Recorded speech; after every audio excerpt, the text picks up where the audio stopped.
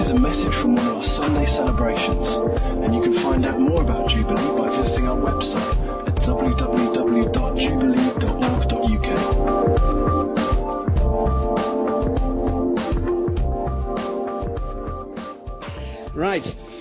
We've been working through a series called Encountering Jesus. We're working our way through the Gospel according to Luke, and we're at chapter 14. So if you have a Bible, be really good if you can just turn to Luke chapter 14. If you haven't, I'm going to read it, so that's okay, don't worry too much, but we are going to refer to it as we go through. And it ought to be headed at the tale of two parties, because that's really what this chapter is about. I'm not a Dickens fan, by the way. There's no kind of clever references or anything like that to follow, but I just think it should be called the tale of two parties, because that's really what it's about. And it follows. I'm just going to pick on something Graham spoke about a little earlier in the meeting, which was this. Graham spoke to us about how the temple was God's dwelling place in Jerusalem. It was what made the city so special and wonderful. God dwelt there. The Spirit came. We've been singing about a day when the Spirit came, the temple's filled, the priests are overwhelmed. And Jesus he's gradually been moving towards his crucifixion and resurrection. And Luke is kind of building the tension. It kind of ratchets up as we go through the gospel. So we've already thought about the occasion when Jesus says to the disciples, "Who do you say I am?" Peter says, "You're the Messiah." And at that point, Jesus starts to teach them about his death and resurrection. Is that me? I can hear bells. The bells. He starts to teach them about his death and resurrection. He starts to teach them about the coming of the kingdom. John spoke a few weeks ago about the Lord's Prayer, where he teaches us to pray, "Your kingdom come." He begins to explain that the kingdom is here. If I cast out demons by the finger of God, then the kingdom of God has come to you. Matt spoke to us the other week really well about choices that you make, choices for living this life or choices for living for the kingdom life. And Jesus is kind of building up towards this time that he faces in Jerusalem. And he comes to Jerusalem and he laments over her. And I find this, for me, this has always been one of the most moving passages of Scripture at the end of Luke 13, as we have it here, as he weeps over this city that has been where the house of God has been for so long. "Jerusalem, Jerusalem, you who stone the prophets and kill those sent to you, how I've longed to gather you together as a hen gathers her chicks beneath her wings, but you were not willing. Look, your house is left to you desolate." The temple is going to be emptied because God is no longer going to be living in the temple. He is going to fill his people. The prophecy given to Joel, "In the last days I will pour out my Spirit on all flesh." That's coming.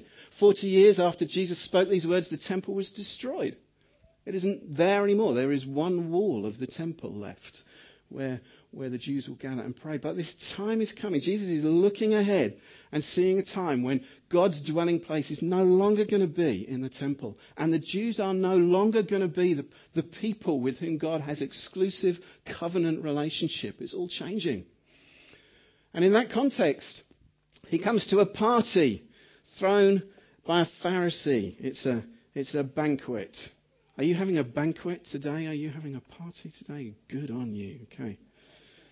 Well, there might be some things to learn. There might be some things to avoid. At this party that Jesus, we all love a good party, don't we? Jesus seems to go to lots of banquets. And he's there on a Sabbath. He goes to dine at the house of a ruler of the Pharisees. And they were watching him carefully. Because they didn't much like him, really. He was threatening the establishment. And behold, there was a man before him who had dropsy, which is some kind of accumulation of fluids. I read that and thought, I don't want to go any further. I barely made it through your story last week. So he's ill. So Jesus responded to the lawyers and the Pharisees, saying, "Is it lawful to heal on the Sabbath or not?" But they remained silent. And then he took him and healed him and sent him away. And he said to them, Which of you, having a son or an ox that has fallen into a well on a Sabbath day, will not immediately pull him out? And they couldn't reply to these things. See, there is tension between Jesus and the religious leaders of his day, and they're kind of winding him up. Now, I don't want to suggest that, Jesus gets wound up in quite the same way that we do. When the download isn't happening quick enough for us, or someone scores a last-minute goal and it's the wrong team that, he doesn't get, but he does get angry about stuff, and he's getting angry with the Pharisees because they've just made so many laws and rules that get in the way of relationship with God. And so he sees a man who's ill, and he thinks the heart of God is to heal this man, but the Pharisees don't really think he ought to do that because that counts as work. That's just bizarre, isn't it? But it's work. So he says to them, look, if you had a son who fell into a well, would you not pull him out on the Sabbath because it's work? Would you say to him, well, son, I'm really sorry you did that, but, till 6 a.m, I'm afraid that's where you are. I've got 3 children. I've been tempted, but no. Anyone in their right mind would pull their child out. Jesus heals the sick on the Sabbath. There's no question as to whether or not Jesus heals the sick. Nobody kind of argues with that. Even, historians of his day, when they're writing about him, he healed the sick. That's what he did. The Pharisees aren't kind of saying, can he or can't he? It's will he or won't he? And Jesus does. But there's this tension. So this is not the easiest of parties to be at. Have you been at parties like that? Have you been at parties with a subtext?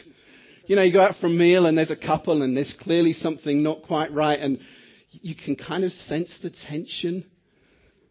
Things get... Oh. Have I wisely been switched off? James is preempting any example I might choose to give. I have nothing to say about you and Naomi at House Group. So this tension is going on.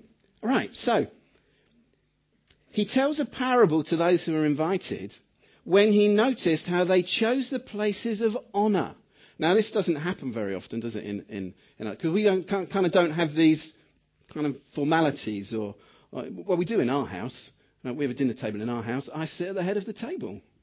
Too right. It's something to do with my Mr. Bennett complex, but I sit at that. I just love Pride and Prejudice. I imagine myself as a modern day Mr. Bennett. He had 5 daughters, I had 3. He had a library, I have a Kindle. He had Mrs. Bennett, I don't know. There's a head of I sit at the head of the table, but when you watch those kind of old films, there's definitely where you sit. It's determined by how important you are. Okay, so that's the kind of situation Jesus is in. I'm just warning you, if you are invited around our house for dinner, don't sit at the head of the table. That's my seat. He's seeing this going on, and he says, when you're invited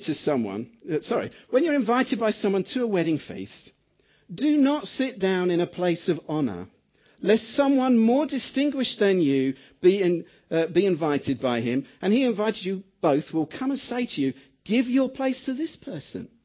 And then you will begin with shame to take the lowest place. But when you're invited, go and sit in the lowest place, so that when your host comes, he may say to you, friend, move up higher. Then you will be honoured in the presence of all who sit at table with you. For everyone who exalts himself will be humbled, and he who humbles himself will be exalted. There's the party that he's at, where he's watching this going on, and there's the party that he's thinking of, where this will happen. He's sitting at the home of a Pharisee. He's watching people come in and think, wow, they're kind of looking around, they're gauging, yeah, I think I should be up here.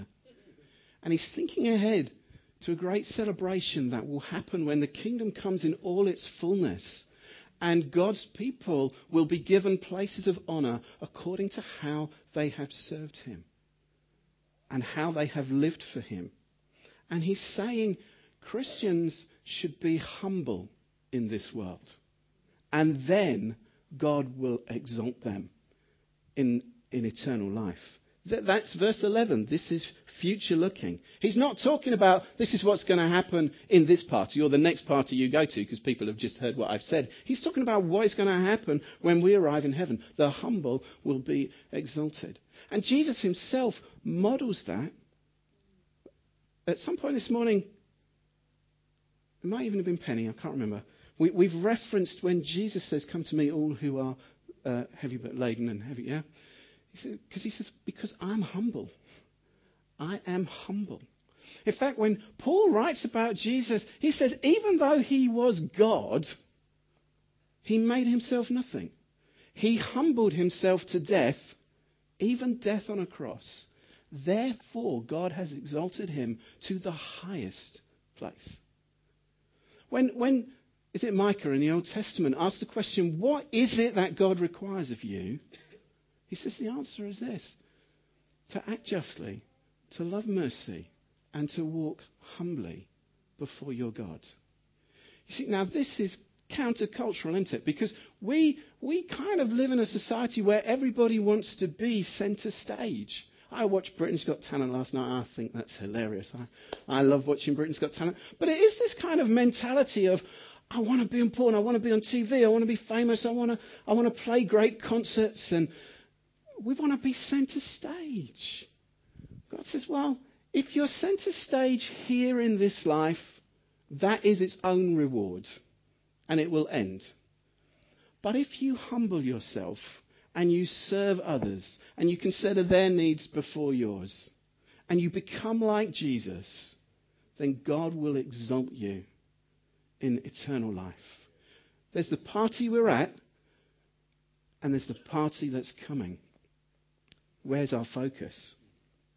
And he said to him also, when you give a dinner or a banquet, do not invite your friends or your brothers or your relatives or your rich neighbours. Sorry about that, you two. Lest they also invite you in return, and you be repaid. But when you give a feast, invite the poor, the crippled, the lame, the blind, and you will be blessed, because they cannot repay you. You will be repaid at the resurrection of the just. Now, I want to pause here, because the great temptation is to go on and read the parable and pretend that Jesus didn't actually say this bit. What we're really interested in is the parable that follows. Actually, this bit's really important. God has a heart for the poor. When was the last time you had someone around your house for a meal who would not be able to repay you in the same way? When was the last time you took someone out to McDonald's or Frankie and Benny's or Harvester or wherever it is you go and gave them a meal knowing they would never be able to buy you one in return? And if that makes you feel a bit uncomfortable, that's okay. I think Jesus intends us to be uncomfortable about those kinds of questions. I think the guy that Jesus is talking to would have felt uncomfortable.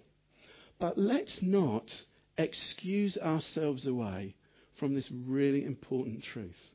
God loves the poor, and he calls us to minister to them and to serve them.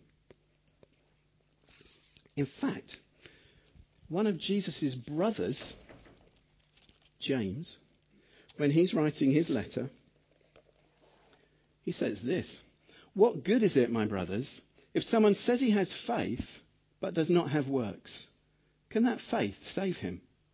If a brother or sister is poorly clothed and lacking in daily food, and one of you says to them, go in peace, be warm and filled, without giving them the things they need for the body, what good is that? So also faith by itself, if it doesn't have works, is dead. In Matthew 25, Jesus tells a parable where he separates out the sheep and the goats.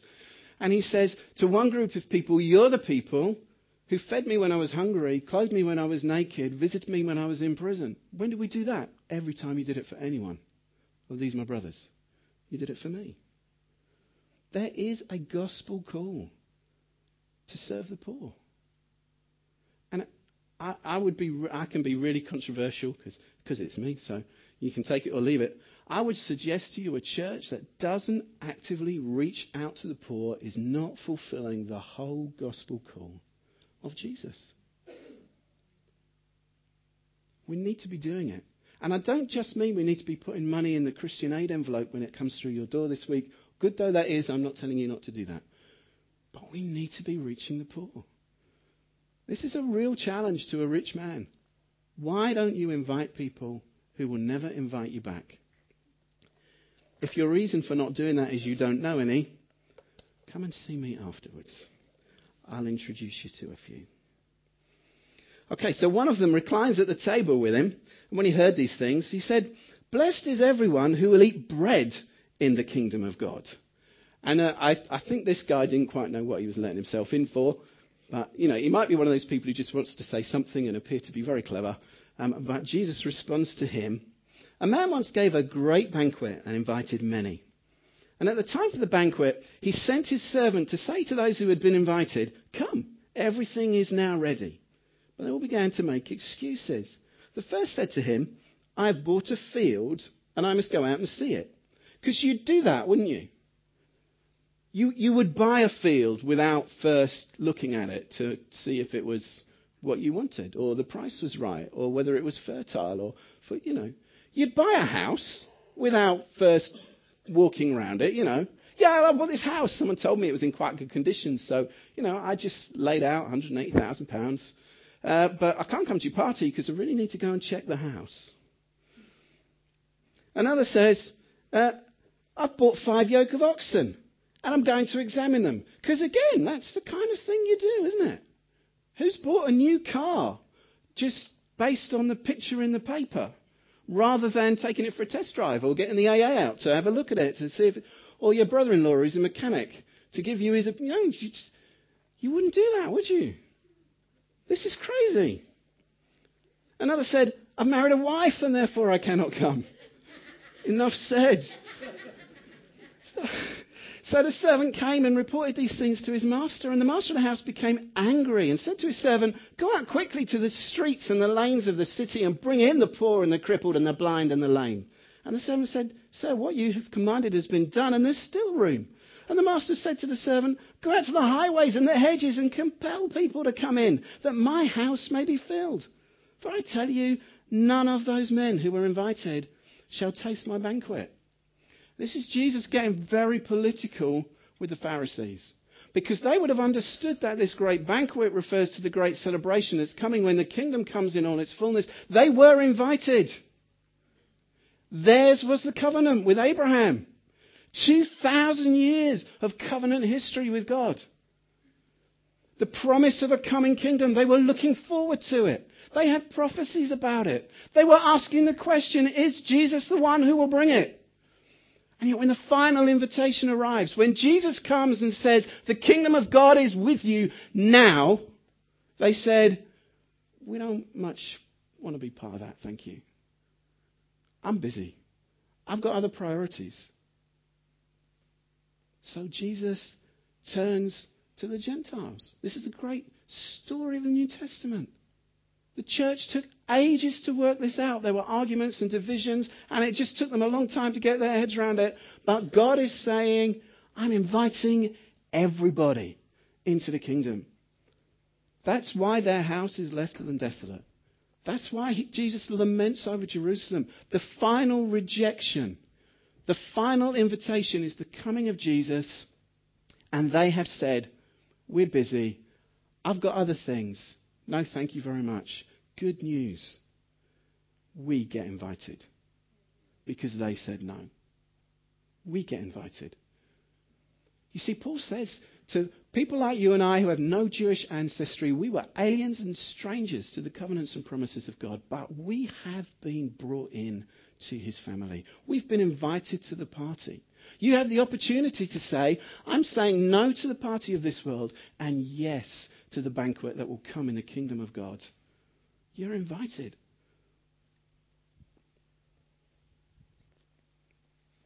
They don't much like that. But he goes on to tell them, but this is not all that it might seem to be. Great crowds accompany him. And he turned to them and said, "If anyone comes to me and does not hate his own father and mother and wife and children and brothers and sisters, yes, and even his own life, he cannot be my disciple. Whoever does not bear his own cross and come after me cannot be my disciple. For which of you, desiring to build a tower, does not first sit down and count the cost, whether he has enough to complete it? Otherwise, when he's laid a foundation and is not able to finish, all those who see it will begin to mock him, saying, this man began to build and was not able to finish. I used to be a surveyor. I'd survey everything from brand new hospitals to little kitchen extensions. I know loads of people who started to build who couldn't afford to finish.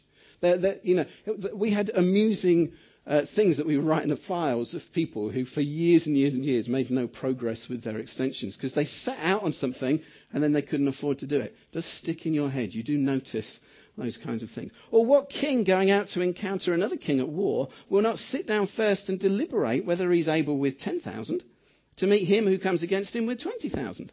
And if not, while the other is yet a great way off, he sends a delegation and asks for terms of peace. So therefore, any of you who does not renounce all he has cannot be my disciple. Yeah, there is a great party coming, but there's also a great cost to pay. See, Jesus is really clear. If you want to know God, you have to be prepared to give up everything else that you have. Now, we kind of struggle with that idea because that's not the way our minds work. Our minds are conditioned by the idea that we should have everything we want right now.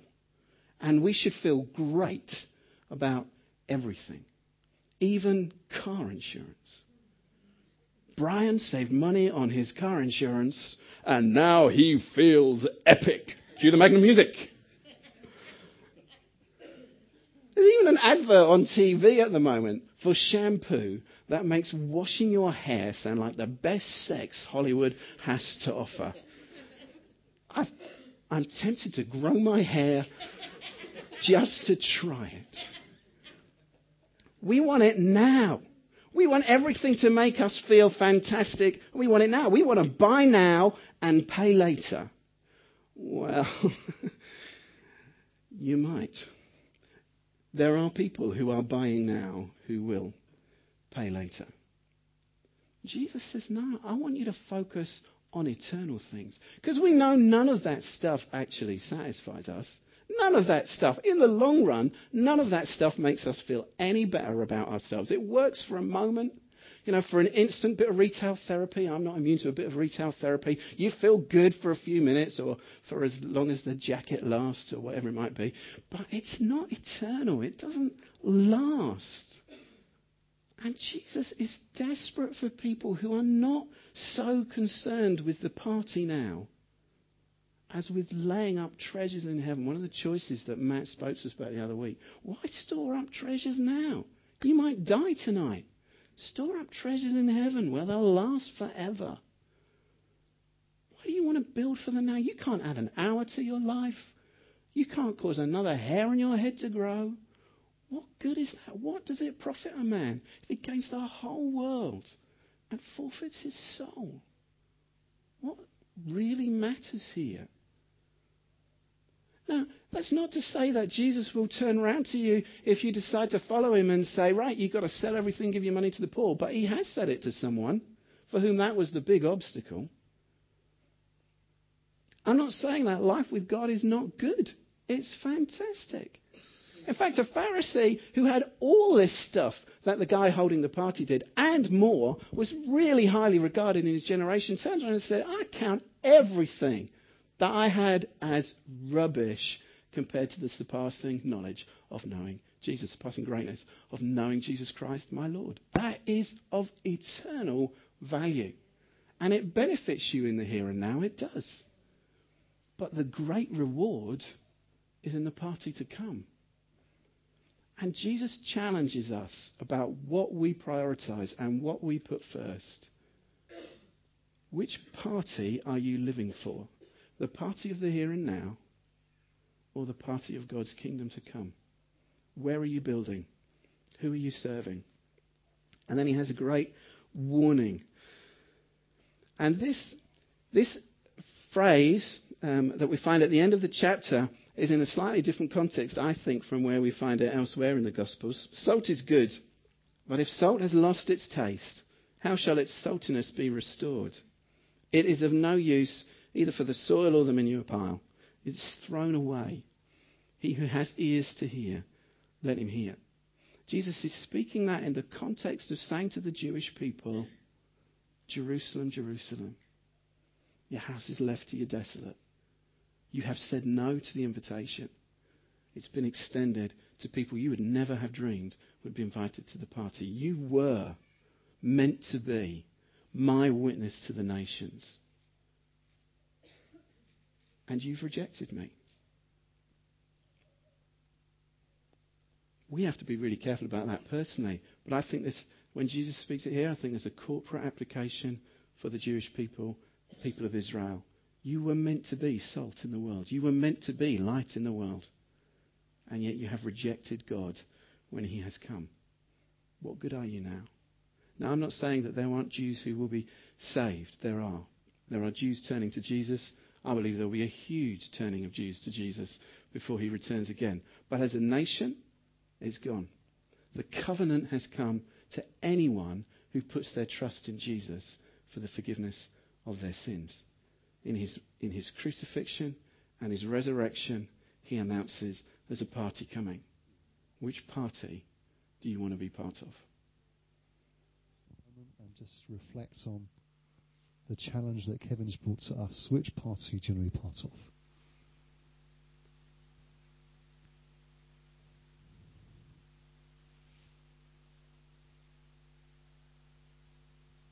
Lord Jesus, we thank you for the invitation that you have given us. Thank you for the invitation that you've given us to follow you, to be part of that great party that you're planning. Lord, thank you for the opportunity we have of responding to you. We thank you for your love. We thank you for the grace that we find in Jesus. We thank you that by trusting in him, we find sin forgiven and new life come to us.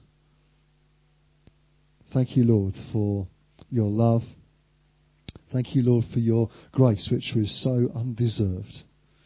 And we thank you for the new life that we find in you. God, we pray you'd go with us now, be upon us and with us in every conversation, every circumstance we find ourselves in. Would we live for you and honour you in every situation? We ask it in Jesus' name. Amen. Amen. Well, God bless you. Thank you so much for being with us this morning. There's tea and coffee and some cakes or donuts of some description, I think, outside in the foyer. So please don't feel you've got to rush off. Please do stay with us to enjoy that. Thank you for being with us. We do hope to see you next week, once again, Sunday morning here at 10 o'clock. God bless you.